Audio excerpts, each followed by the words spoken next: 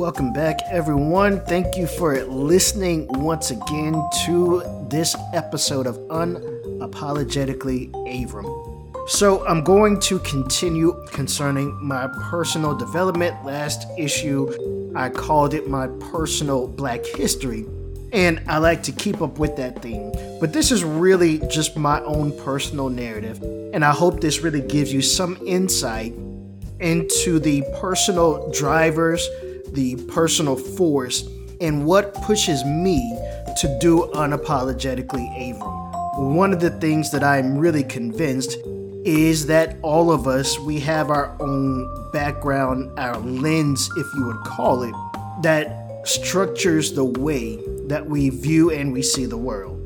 So these next 3 episodes, I went over part 1, today is part 2, we'll do part 3 last.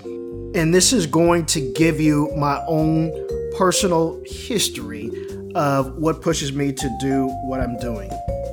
So I ended the last episode of the realization of me recognizing that being Black was a problem, the whole Rodney King, right? And that was right around the time that I was like about 7 or 8 years old. So, as you know, I was gone for a while, and that is because a lot of what I'm going to touch on is really one of the toughest things for me to talk about within my personal history. Around the time that I was 9 years old, my parents got a divorce. Now, I'm not really going to discuss my parents' marriage because that is my mom and my dad's marriage because that is their business. I was a child, and as a child, I do recognize that my scope is limited into what my parents as adults were facing at the time, and I want to extend that grace to my mom and to my dad. But as a child, it was something that was rather shattering, and that the basis for my formation was really broken down. With that being said, I say that in that the earlier parts, I knew what it meant for me to be an evangelical and an evangelical Christian. Now, I didn't have the vocabulary to express it as such then. I just simply thought of it as being Christian. But I understood what it meant to be an evangelical, what it meant to be a Protestant, what it meant to be a Southerner, and what it meant to be a conservative Christian at that time. But I didn't really quite make the connection of what it meant to be Black. And now that my parents are going through this divorce, now there are even some other factors that are about to walk into my life and give me quite a different perspective. So my mom moves out with a gentleman who will become my stepdad, and we move out to New Mexico. Now, let me paint this picture for you. We get in a Chevrolet Astro minivan. We drive from Raleigh, North Carolina through I-40 all the way across to get to Rio Rancho, New Mexico, which at the time was a smaller suburb just outside of Albuquerque. Now it is, I may be exaggerating, but you get the picture. It is a thriving metropolis of Rio Rancho, now the second largest municipality in the state of New Mexico. And we move out there in 93. So here you have an African-American boy of me, 9 years old, moving out with my mom, who was Black, my older brother, Justin, who was also Black, my stepdad, who is white. He has 2 sons. He has a son named that's my age, Matthew, who is also white, a few months older than me, and my younger brother, who is 3 years younger than me, Scott, who is also white. This is not only just a blended family with stepfamily, but it is also blended racially. Now, at this time, these are not my stepbrothers, these are friends, but the bond that we developed just as young boys really made us like real good friends, and just as if we were brothers anyway. So we move out to New Mexico, where there was a nice surrounding of black people where I was in Raleigh to now, I'm not going to say there were no black people, but there were not as many black people. So there's this whole nother culture that really stems from Southwest indigenous Americans of like Navajo and Pueblo. There was also a larger Latin America, Hispanic population out there, and a lot of white people. So this is now the surrounding that I have in my formative years, okay? Now, once again, I'm not going to say that there were not any black people. There just weren't as many. So a lot of the friendships, the way that I'm understanding, the connections I'm making around a lot of my friends are not people who have the kinky hair, dark skin that I have. So, of course, there were the jokes. People always wanted to touch my hair. When I had my hair cut low, people saying that I don't have any hair. Once again, a lot of ignorance. They didn't know either. But this is now the surrounding that I have amongst myself. It's just not really having a lot of black people around me. And as I'm continuing to form my friendships and my connections, it is based on cultures that do not really resemble mine. So once again, as I'm forming this identity, it's now based off of what I see with the probably the biggest influence was the Hispanic culture. All right. So that is the culture that I'm growing up at the time. Now, fast forward, my mom and my stepdad, eventually they get married. He's now officially my stepdad. They have a child, my baby sister, who is 12 years younger than me. So now you have 3 white people, 3 black people, and a biracial girl in there. This is making finding a church pretty difficult. Now, we join, for the most part, this larger mega ministry out there, Calvary Chapel, that's out there. Really, really good ministry. It was a great place to get lost in. So I believe the word was good for my mom and my stepdad. They had a very good children's ministry. As far as I can recall, I don't remember a whole lot about it other than it didn't do damage to me. But it was a pretty good children's ministry. And once again, pretty much very much steeped in the evangelical tradition. For some reason, once again, it was just hard for us to find a ministry. So we tried a few ministries. But by the time I got into the 7th grade, we find a ministry that we can really resonate and connect with. And that is Faith Evangelical Free Church out in Rio Rancho. It was real close to the house that we lived. We could basically walk there. And they had a tremendous youth group out there. It was phenomenal. I remember at one time we even had a play that we were casting, all of the kids in the ministry. And I was so excited to really partake. And this is, for those of you who know me, y'all know I'm extra. I believe deep down inside, I'm going to be an actor. My biggest dream job is actually being one of those actors on the Progressive commercials. So if any of you all have any context, I'm shooting my shot now. All right. I'm shooting my shot now for the Progressive commercials. That being said, back to the story, we get into this play.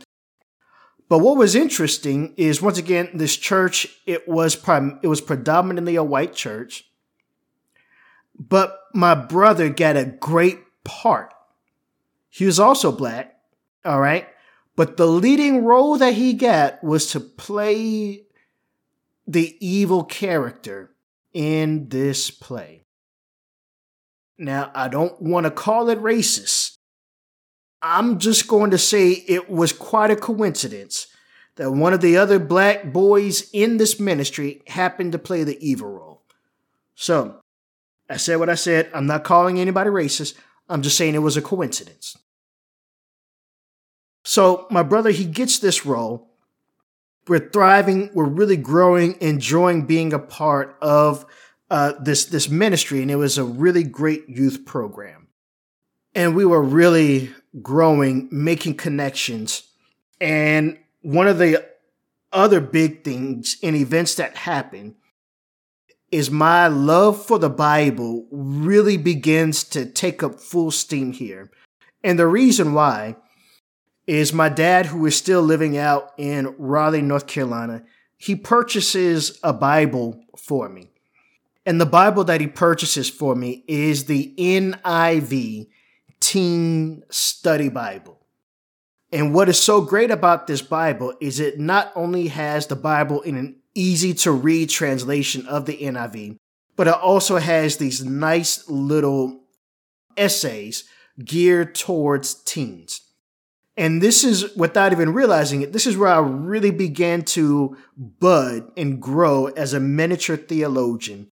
And I really enjoyed this Bible. I was always reading this Bible. Whether it was the scriptures or these essays themselves, I could not put this Bible down. And this was really the beginning of me diving into the biblical text and beginning to ask questions. Welcome, welcome, welcome. I am Avram Davis, founder of Unapologetically Avram, and I want to formally invite you to become a patron of unapologeticallyavram.com. The reason for this is that in our various geographies, our various churches, there is one body, one church. And for that reason, racism has no place. Join with me in this fight so that we can be that authentic church that Jesus gave his life for. If you are serious about the church's commitment to ending racism, and if you believe the church's commitment to being that multi-ethnic, multicultural bride that we see in Revelation 7-9, go to www.patreon.com/unapologeticallyavram, where for as little as $3 a month, you can help us advance this mission to eradicate racism, to be a safe place for believers of color, to be seen, heard, validated, and celebrated, and to ultimately foster authentic community. Thank you so much, and please consider joining.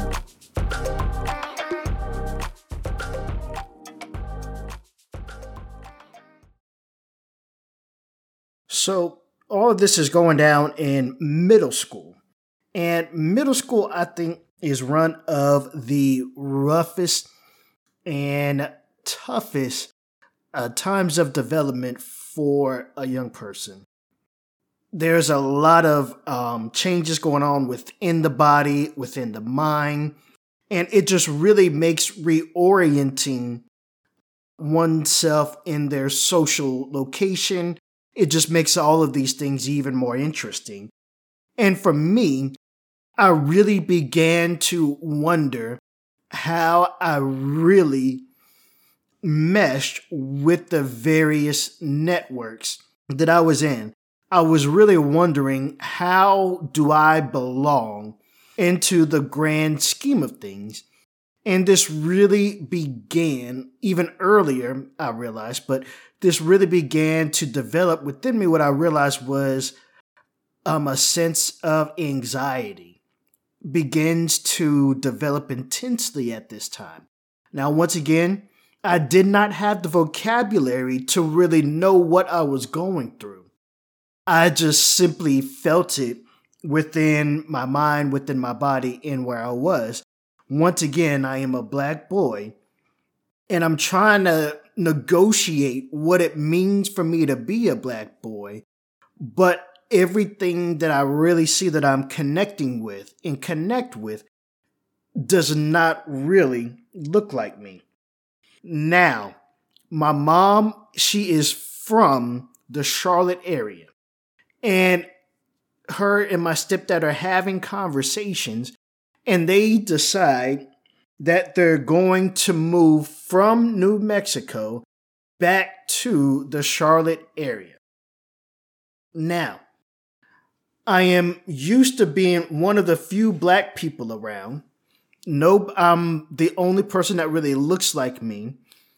There's a style of dress that we had out there in New Mexico where we were really rocking these jeans, this one denim company called JNCOs, right?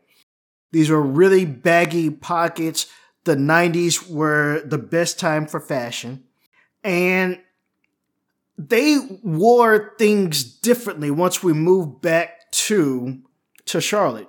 So once again, there's a vocabulary, language, a vernacular that I have that matches Southwestern United States, which largely emulates from LA as well as from Dallas and Houston, right? And now we're moving back over into the Southeast. That is largely mirrored off of the Atlanta culture in Charlotte. So once again, I'm having another culture shock in trying to fit in. Now, here you have a white father, a black mother, 2 black boys, 2 white boys, and a biracial daughter. Where in the Sam Hill are we going to find a church that everybody can really relate to? So for a good few years, we could not find a church that everybody truly and genuinely felt comfortable with. And a lot of the black churches that we came down here, people were looking at my stepdad weird. And a lot of the white church, some of the more white churches that we went to, we on the black side just really didn't feel comfortable with. And then it's a matter of finding children's ministry and children's programs and then among other things that were just going on, it just made finding a church difficult. But then we find a Southern Baptist church that everybody really felt comfortable with. And that's right, you heard. The irony is that in this blended family, it was a Southern Baptist related, I should say, church that we really felt comfortable in. Now, there are so many great things that I could say about this ministry. It was in this particular ministry where I was the age of about 14 years old that they had a moment of time for prayer where people could go up to the altar and really get prayer. So I go up there for prayer, and I really felt an intense calling that at the age of 14 that God was really calling me into the ministry. Particularly, I thought I was being called to go into missions and being called as a missionary at that time. The youth group, we were planning a trip to go to Cuba. For a variety of reasons, me and my siblings, we didn't go, but this really ignited in me that I really needed to go into missions and that this is where God was calling me.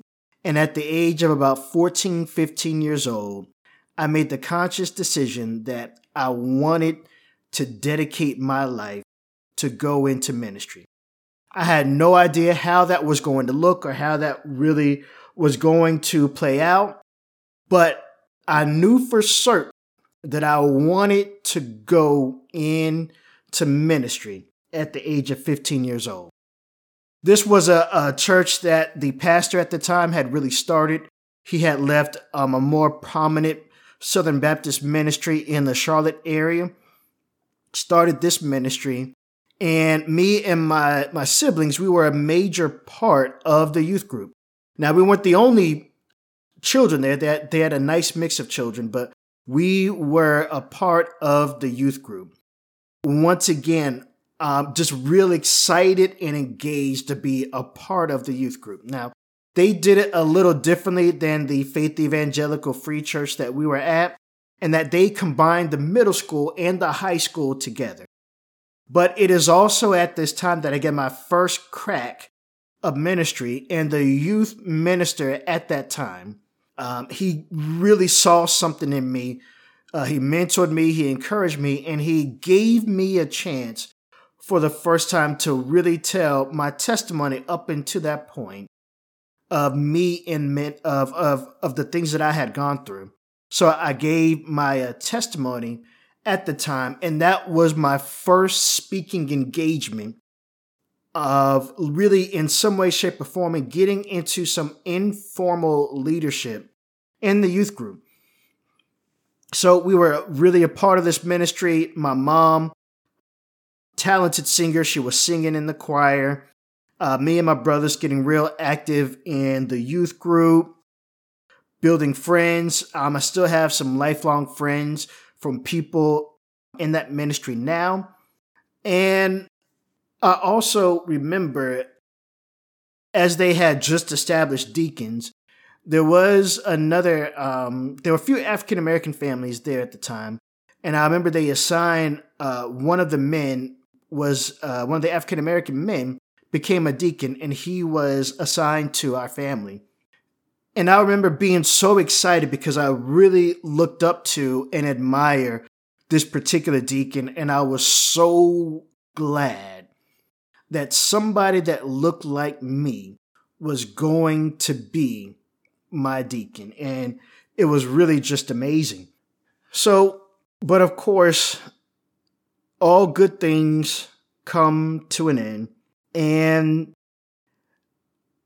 it really just became harder for my family to really just to fit into this ministry with the blended and diversity of family that I had. But I also want to point out, up until this point, a lot of my associations have been with primarily white churches and in white spaces. I did not really make any connections or build any of my identity within what is labeled as the Black church.